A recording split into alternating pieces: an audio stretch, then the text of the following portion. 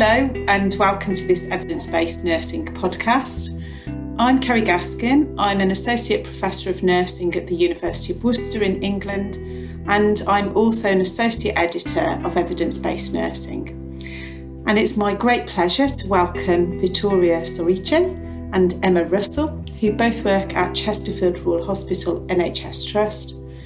And today we'll be discussing a study titled Alertness During Working Hours Among 8-Hour Rotating Shift Nurses, an observational study by Min, Hong and Sun in 2021. And you can find more details about the original study on the description of this podcast.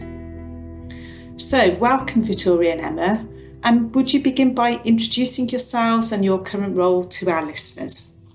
Hello and thank you for having us. I'm Vittoria. I'm a trainee advanced clinical practitioner working at Chesterfield Royal, as Kerry said, and my clinical background is in emergency medicine.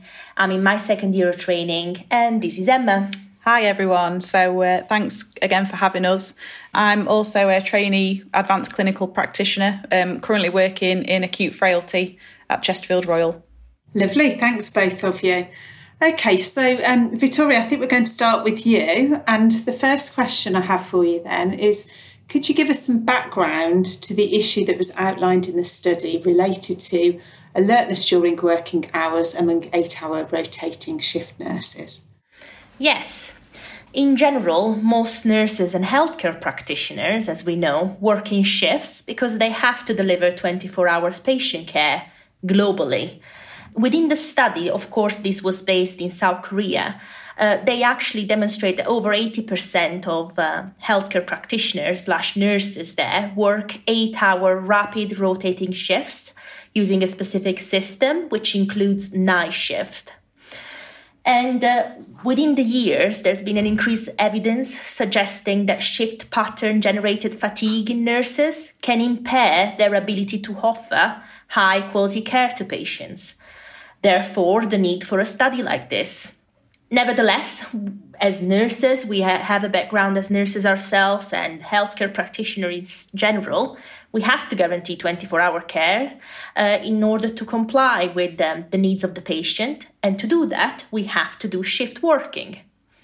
Specifically, the literature has already demonstrated that rotating shifts are more likely to cause a decreased alertness and increased tiredness effect on healthcare practitioner due to the fact that there's a continuous change in their sleep patterns.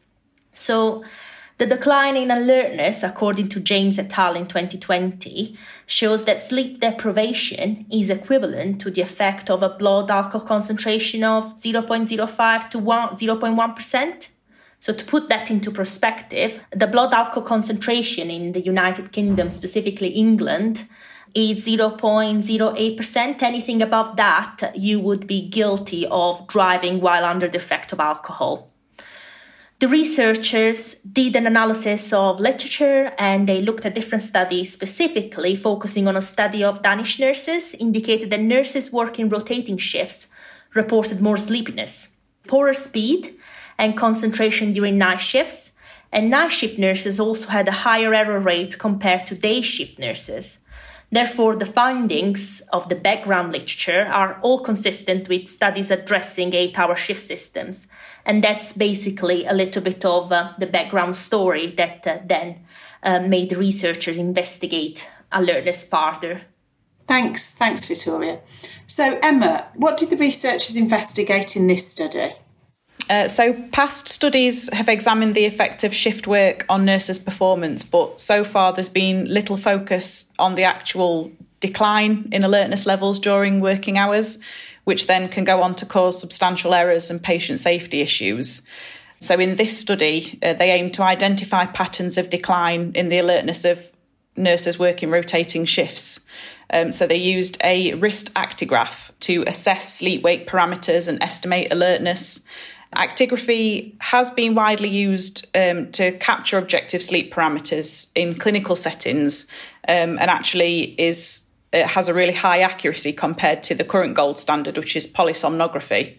It's non-invasive wristwatch type device that measures movement and captures sleep and wake patterns via an algorithm. So that was what the researchers used specifically to investigate this decline in alertness.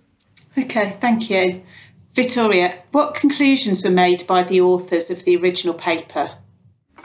Across all shifts types, there were variation in the alertness change patterns. Specifically, alertness scores below 70 or 80 showed that there was a substantial reduction in the alertness levels. The component portions of all the outline reports were determined to be statistically significant with a p-value of way less than 0.001. And overall, substantially, lower alertness during day and evening shifts were demonstrated. And what's even more interesting is that during the night, alertness was gradually reducing for each hour that the nurses were working, basically. While alertness during the evening at the same time was reducing once the overtime started every hour. And during a day shift, the alertness started picking up after about 5 hours into the shift and getting better for every hour working from that point onwards. So overall, it did have statistically significant elements where they demonstrated that there are patterns in which alertness tends to decline. And of course, alertness is demonstrated to be worsened in night shifts when compared to the other shifts type. Thank you. Emma, do you agree with their conclusions?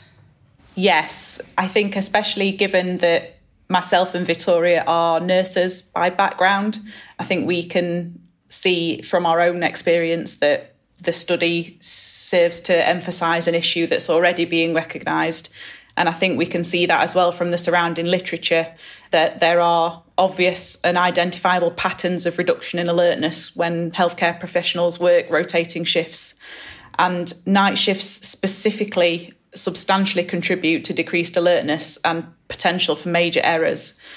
What's interesting is nearly a fifth of the worldwide workforce currently uses shifts, and 40% of those work in Europe. So numerous studies have looked at negative impacts of shift working on employees' health and well-being, sleep disturbances and exhaustion due to potential disruption of sort of natural circadian sleep cycles can really compromise cognitive performance and again raise that likelihood of mistakes at work. The COVID pandemic has also compounded an already deteriorating situation with established extended duration working shifts and hours linked to an increased risk of major negative outcomes and attentional deficits in staff. So back over to Victoria. What are the implications for practice of these findings? Overall, organisational measures are needed to implement alertness. They're necessary not only to safeguard patient care, but also to maintain staff well-being. Healthcare organizations have to implement effective techniques to promote staff alertness and also sleep wellness. These include optimizing the rest-to-work ratio, for example, or strictly adhering to rostered start end times to minimize the impact on the rest breaks that each healthcare worker might have. And possibly implementing or looking around paid regular nap breaks during the night shift, as well as potentially prioritizing certain tasks as the start of the shift where possible, due to the nature of the environment and the results of the study itself. And as I was saying, there are other options that can be taken as well, which would require further investigation into perhaps on a social and political level, such as a decreased ratio of patients per nurse, better pay versus lower hours per week. There's quite a lot of research going on in a shorter week working at the moment. And also perhaps looking back into earlier retirement, reducing the amount of healthcare workers that are over 55 working night duties. And these are just some of the observations that we've made.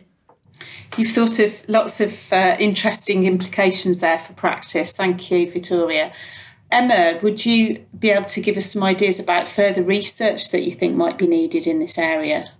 Yeah, so we've identified future research is needed to determine whether any patient safety threatening performance mistakes can be predicted by a lower alertness level. Also, the authors in this study didn't take into account factors relating to any physical or psychological problems that the healthcare professionals might have. So, for example, any anxiety, depression, or, any sleep disorders which they could have had, which might have had an impact on the study's findings. So it's advised that any future research should incorporate nurses' health-related data in addition to any other socio-demographic and occupational characteristics. Thank you. So final question for me then. If the listeners take away one thing from this podcast, what do you think it should be? In many countries, healthcare workers make up the single largest proportion of shift workers. And this is to facilitate the provision of 24-hour emergency healthcare services and hospital care for the critically unwell. Shift work does compromise the sleep, wellness, and the health in general of healthcare workers. And in irregular work hours outside of the traditional diurnal work times needs to be adopted, but does have an impact. The COVID pandemic, as Emma said before, has compounded an already deteriorating situation because of the extended duration work shift linked to the increased risk of major negative outcome and attentional deficit.